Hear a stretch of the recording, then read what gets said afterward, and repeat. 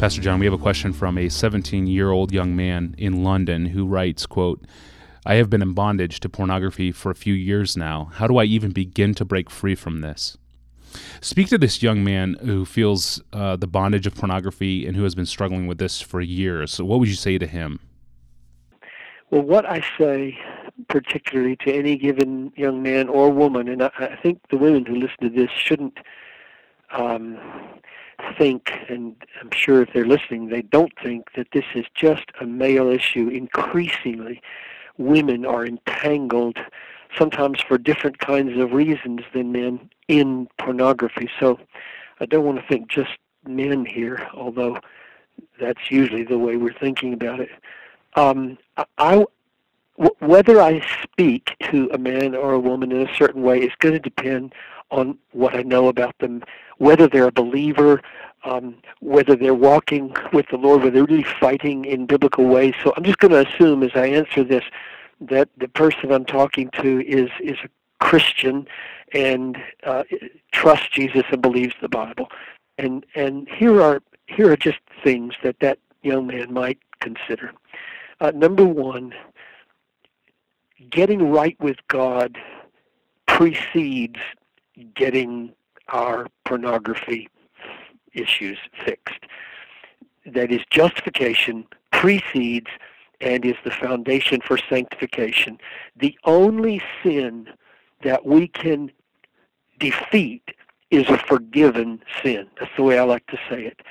So that if you get that backward and start saying, okay, I've got to fix this sin, I've got to kill this sin, or I can't get right with God.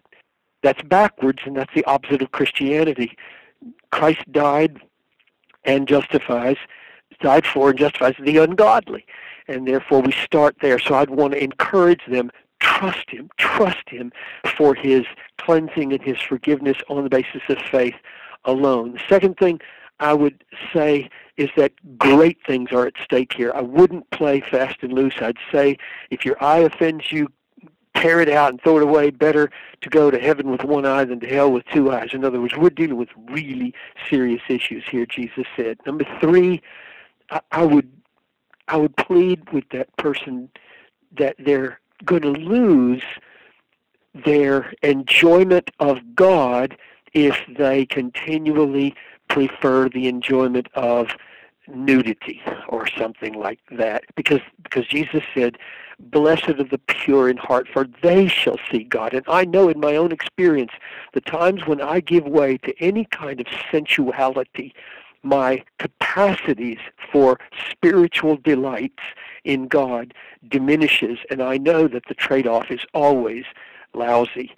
So for the sake of greater joy in a greater pleasure, we fight against temptation. And the fourth thing I would say, from 1 Thessalonians 4, I think verse 4 or 5, control, it says, control your body and treat your, it's talking about wives in this case, treat your wife not in passion as the Gentiles who do not know God. Now the implication of that statement, passions like the Gentiles who do not know God, is that knowing God has a powerful effect on subduing passions. And here's what I say. I've actually said this to a bunch of guys. When they have been working at this for a long time, I say, I don't really know how deep or strong your knowledge of God is. So here's my assignment to you to help you overcome pornography. Get a copy of Wayne Grudem's Systematic Theology. It's only about 1,100 pages. And read it cover to cover over the next 6 months. And then come and we'll talk again about your problem with pornography. Because here's what I'm thinking.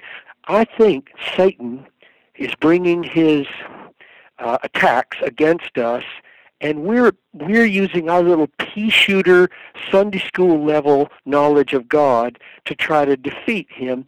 And there's such vast, deep, glorious, beautiful, strong, wonderful things about God that when you're grasped by them, it just has an indirect, powerful effect on making sensuality less of a power in your life. So in other words, it's kind of an indirect way of undermining the powerful effects of sexual temptation. Practically, I'd say get a copy. You can even get it online, of John Owen's Mortification of Sin. It's an 80-page old book that teaches us how to fight sin. My book, Future Grace, has a chapter in it on lust and how I go about fighting it. Online at Desiring God, we've got this little thing I wrote called Anthem, A-N-T-H-E-M. A, avoid. N, say no. T, turn your mind and heart. H, hold a beautiful vision of Jesus in your mind until it triumphs over the other sensual vision. E, enjoy him. And M, move on. I unpack each of those as really practical steps. And I wrote that not out of some theoretical view of how to fight temptation. I wrote about it because in the backyard one day, I was pushing my lawnmower, and my wife had just told me the night before that she saw some people doing some sexual hanky-panky out behind our garage, and I passed the place in pushing my lawnmower where they were, and my mind immediately created that scene and became lustful at that moment. And I had to fight back and forth as I was pushing the lawnmower. I'm fighting to get this thing out of my head. So I've tasted what these guys are dealing with, and so we're in this together, and those are my best efforts so far to try to put forward concrete, practical, biblical steps to defeat this monster.